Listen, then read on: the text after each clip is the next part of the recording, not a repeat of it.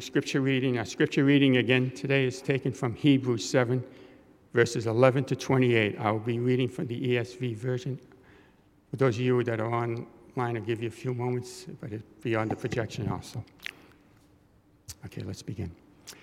Now, if perfection has been attainable through the Levitical priesthood, for under it the people received the law, what further need would there have been for another priest to arise after the order of Melchizedek, rather than one named after the order of Aaron? For when there is a change in the priesthood, there is necessarily a change in the law as well. For the one of whom these things are spoken belonged to another tribe, for which no one has ever served at the altar. For it is evident that our Lord was descended from Judah, and in connection with that tribes, Moses said nothing about priests. This becomes even more evident when another priest arises in the likeness of Melchizedek, who has become a priest not on the basis of a legal requirement concerning bodily descendant, but by the power of an indestructible life. For it was witnessed of him, "You are a priest forever, after the order of Melchizedek." For on the one hand, a former command is set aside because of its weakness and uselessness, for the law made nothing perfect. But on the other hand, a better hope is introduced, through which we draw near to God. And it was not without an oath, for those who formerly became priests were made such without an oath.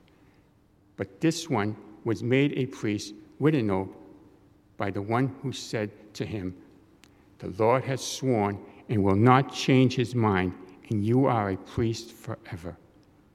This makes Jesus the guarantor of a better covenant. These former priests were many in number because they were prevented by death from continuing in office. But he holds this priesthood permanently because he continues forever. Consequently, he is able to save to the utmost those who draw near to God through him, since he always lives to make intercession for him. For it was indeed fitting that we should have such a high priest, holy and innocent, unstained, separate from sinners, exalted above the heavens. He has no need, like those of high priests, to offer sacrifice daily, first for his own sins and then for those of people, since he is once for all been offered up for us himself. For the law appoints men in their weakness as high priests, but the word of the oath, which came later than the law, appoints a son who has been made perfect forever. May God bless the reading of his word. We'll now turn our time over to Minister Pat as he leads us in our sermon this morning.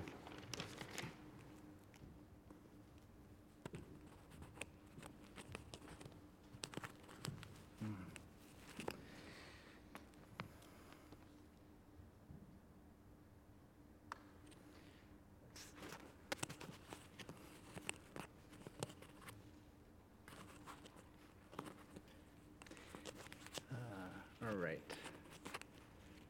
The challenges of masks. Might need to take this off.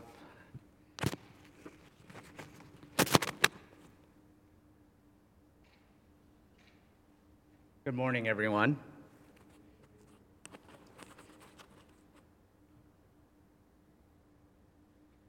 Trust. How many of us find it easy to trust in God?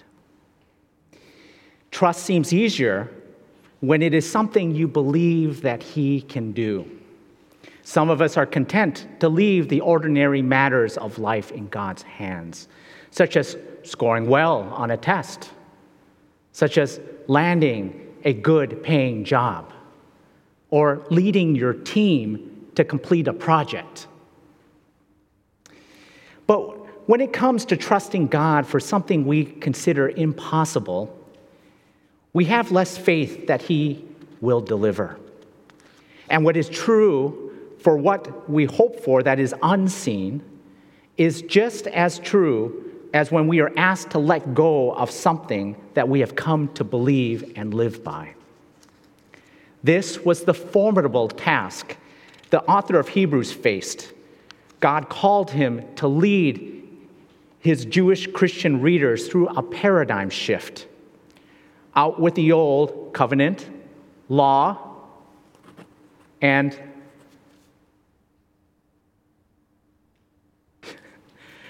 out with the old covenant law and the Levitical priesthood, and in with a far better new covenant law and priesthood. To do this, the author made several outlandish remarks about the law, claiming it was weak and useless, asserting it made no one perfect, verses 18 and 19. Because of these deficits, the law and its priesthood must be set aside between Judaism and Christianity. The author continues pressing at that fault line. You see, there is this distinct divide between Judaism and Christianity. He aimed for a clean break so that his readers would not fall back into their old Jewish ways. In letting go of the old, the Hebrews endured much persecution. For their sacrifice, they entered into a better hope that we have in Jesus Christ to draw near to God. But for the Jew, these were bold and incredible statements. The Levitical system was designed to keep the worshipers at a distance from God, lest he destroy them. Only the high priest could enter the Holy of Holies, and that one time a year on the Day of Atonement. So a call to draw near to God through Jesus was both a bewildering and a dangerous idea.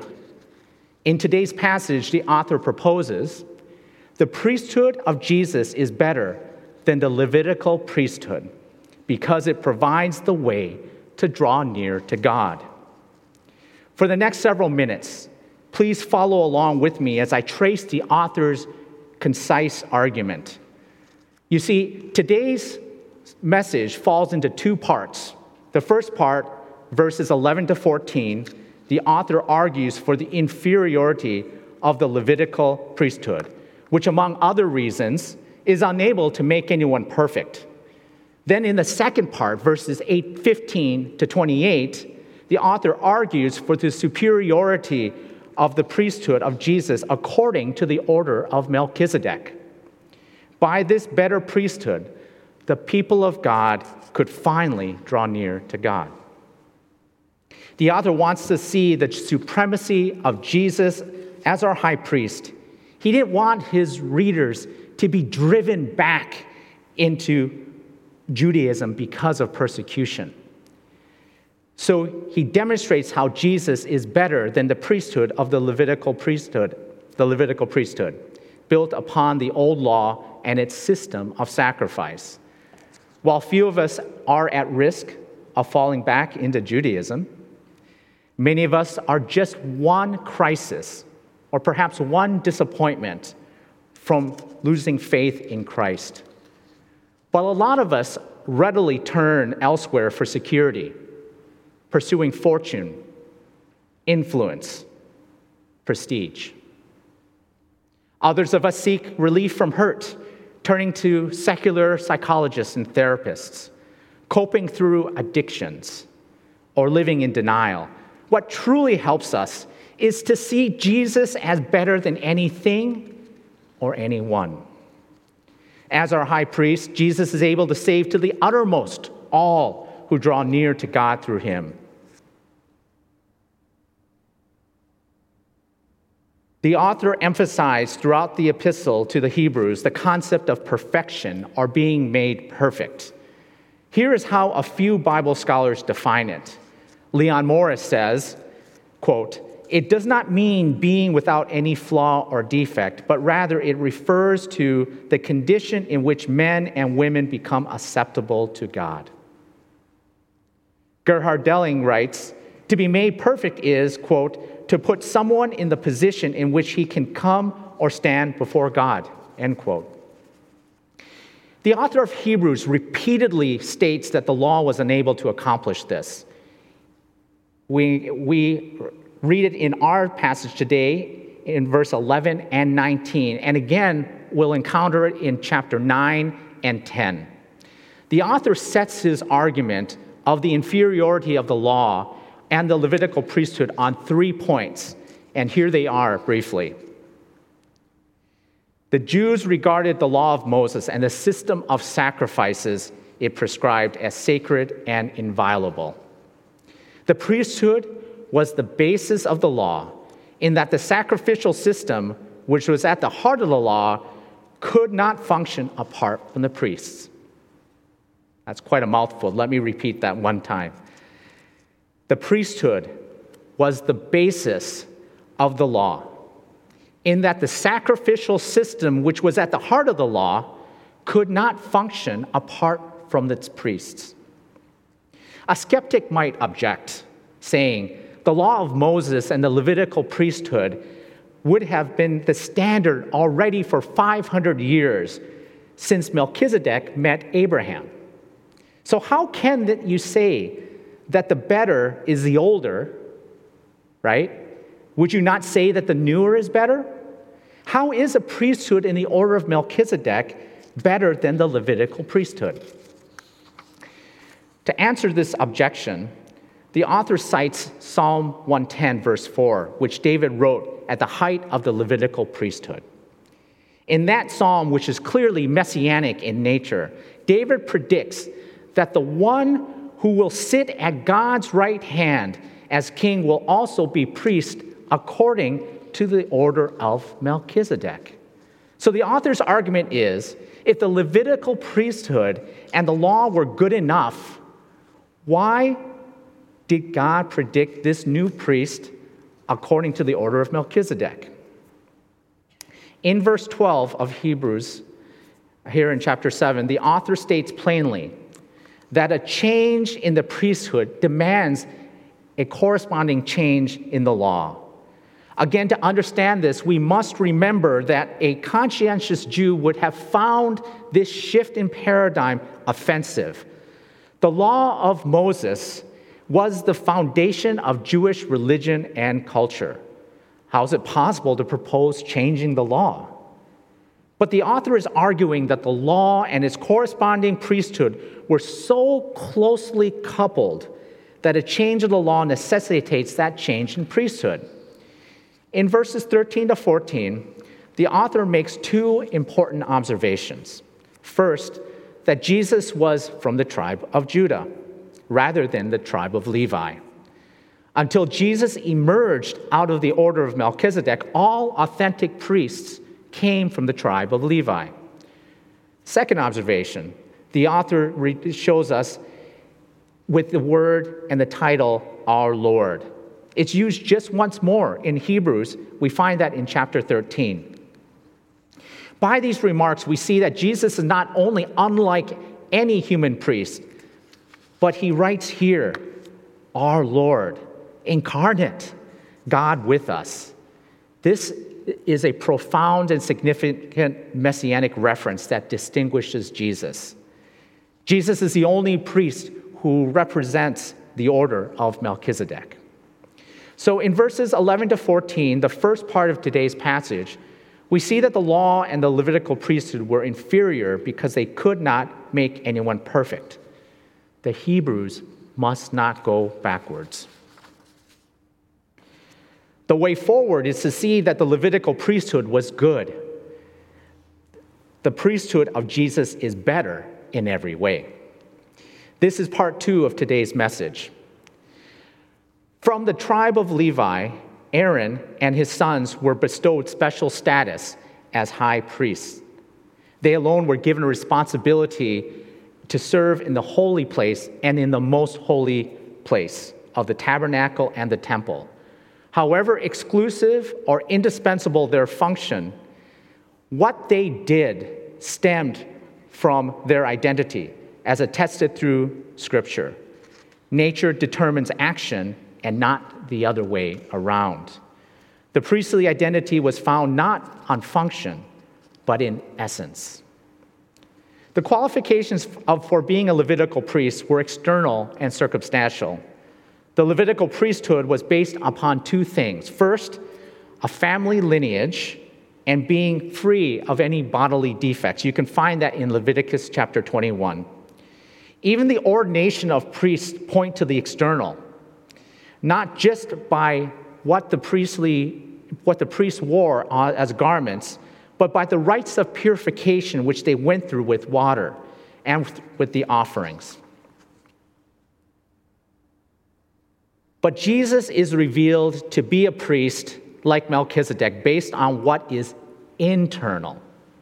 In particular, there in verse 16, the power of an indestructible life. The mysterious silence of the Genesis record seemed to indicate that Melchizedek had neither beginning of days nor end of life. Melchizedek, as a type, as Pastor Jeff told us last week, served to foreshadow the antitype, who is Jesus, who is truly eternal. In Advent, we celebrate Jesus' first coming, who was none other, Christ born to die for our sins. Yet, as we know, the grave could not hold him. He is risen and sits at the right hand of God.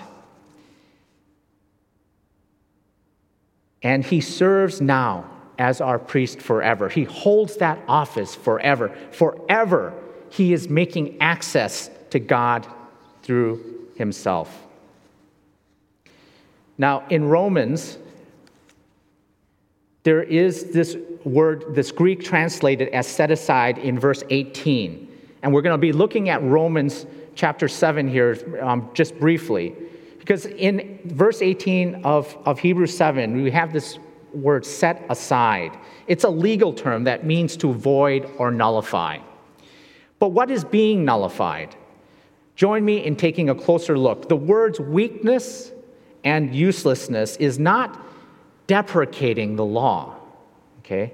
Not the law itself. Apostle Paul testifies to us here in Romans 7, the law is holy and the commandment is holy and righteous and good. The problem, you see, as Paul explains to us, was in the weakness of these bodies that are unable to keep the law. The law works to expose the utter sinfulness of our hearts, verse 13. And back to Hebrews, the law does not work to draw us nearer to God. This was the intent of the author when he wrote, "For the law made nothing perfect," the first part of verse 19. So sacrifices according to the law could never purify and cleanse the sinner's heart or completely separate sin from sinner.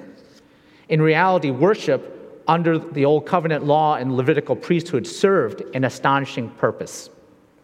Rather than drawing the worshiper closer to God, the whole apparatus meant to keep the worshiper at a safe distance from God. This leads us to the author's next point at the second part of verse 19. In this verse, the translation "better hope" refers to Jesus, who is the guarantor of a better covenant. In verse 22, and in coming weeks, we will hear more about this new covenant, chapter 8, and a few weeks after that, we will get another installation of drawing near, and that will come in chapter 10. At this point in our sermon series, you're all very familiar that the author of Hebrews loves the word better. And for those of us who are counting, Hebrews, we will find 12 of the total 18 occurrences of this Greek word in the New Testament.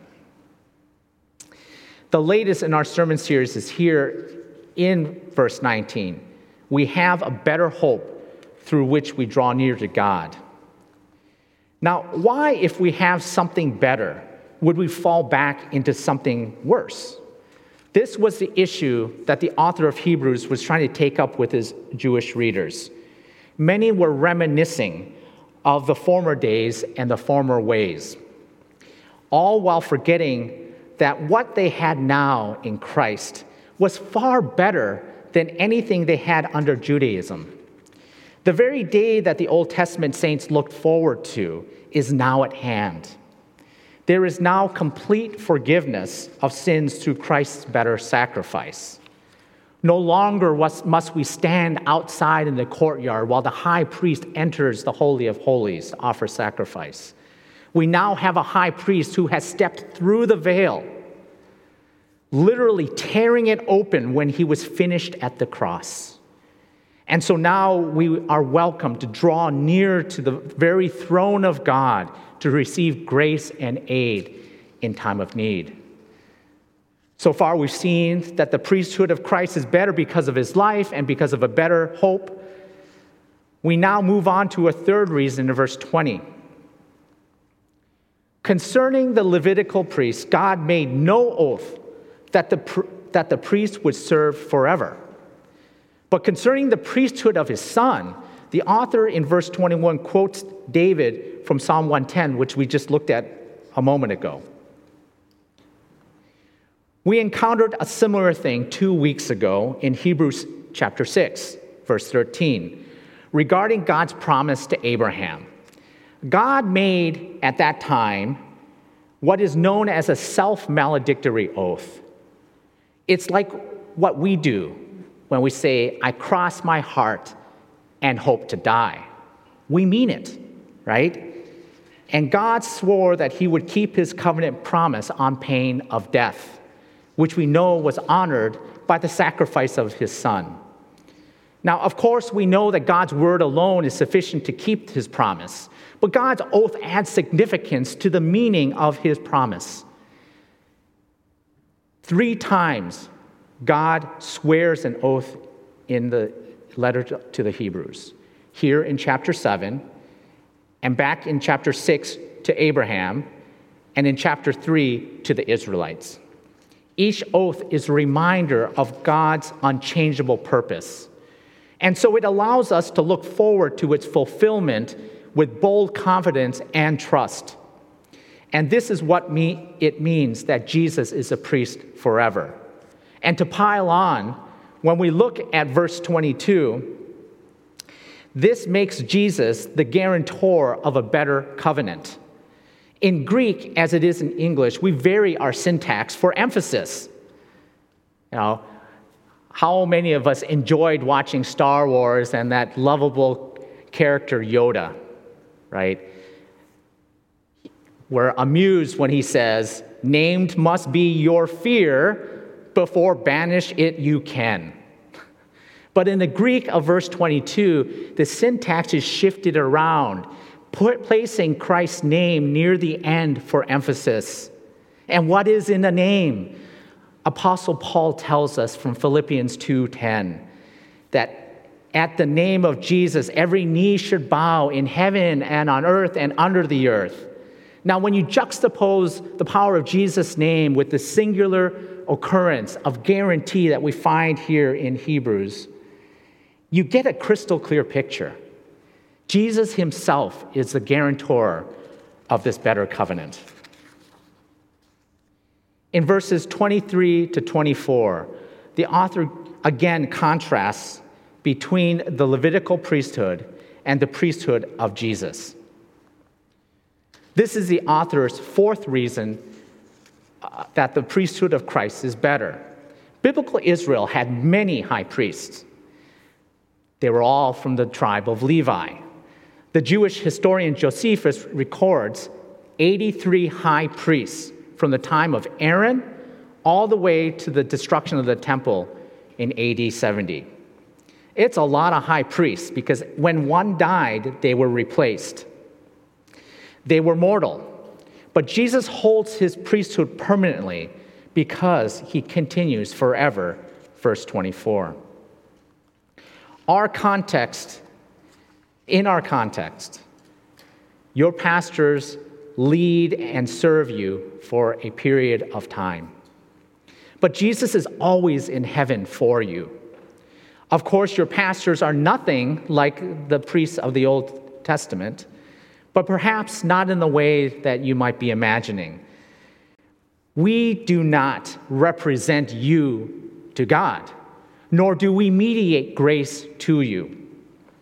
However, through the perpetual ministry of Christ, you have direct access to God. Therefore, always look to Christ because he alone holds the priesthood permanently. Now, added to the benefit of permanence is the superiority of a perpetual petition.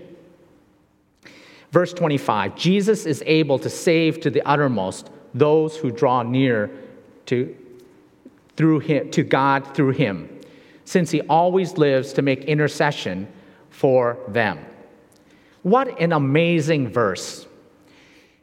If you are ever tired of quoting from John chapter 3, verse 16, you can always quote from Hebrews 7:25.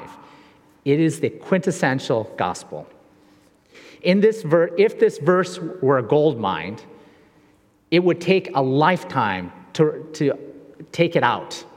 And so before moving on, I'm going to offer you 3 gold nuggets. First, Jesus is able to save, as we read here. Salvation is not conditional on our works, as some Christians believe.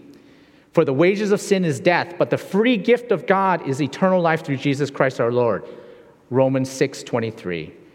The New Testament authors were always and carefully presenting salvation in terms of grace and gift. Second, Jesus is able to save to the uttermost, to save forever.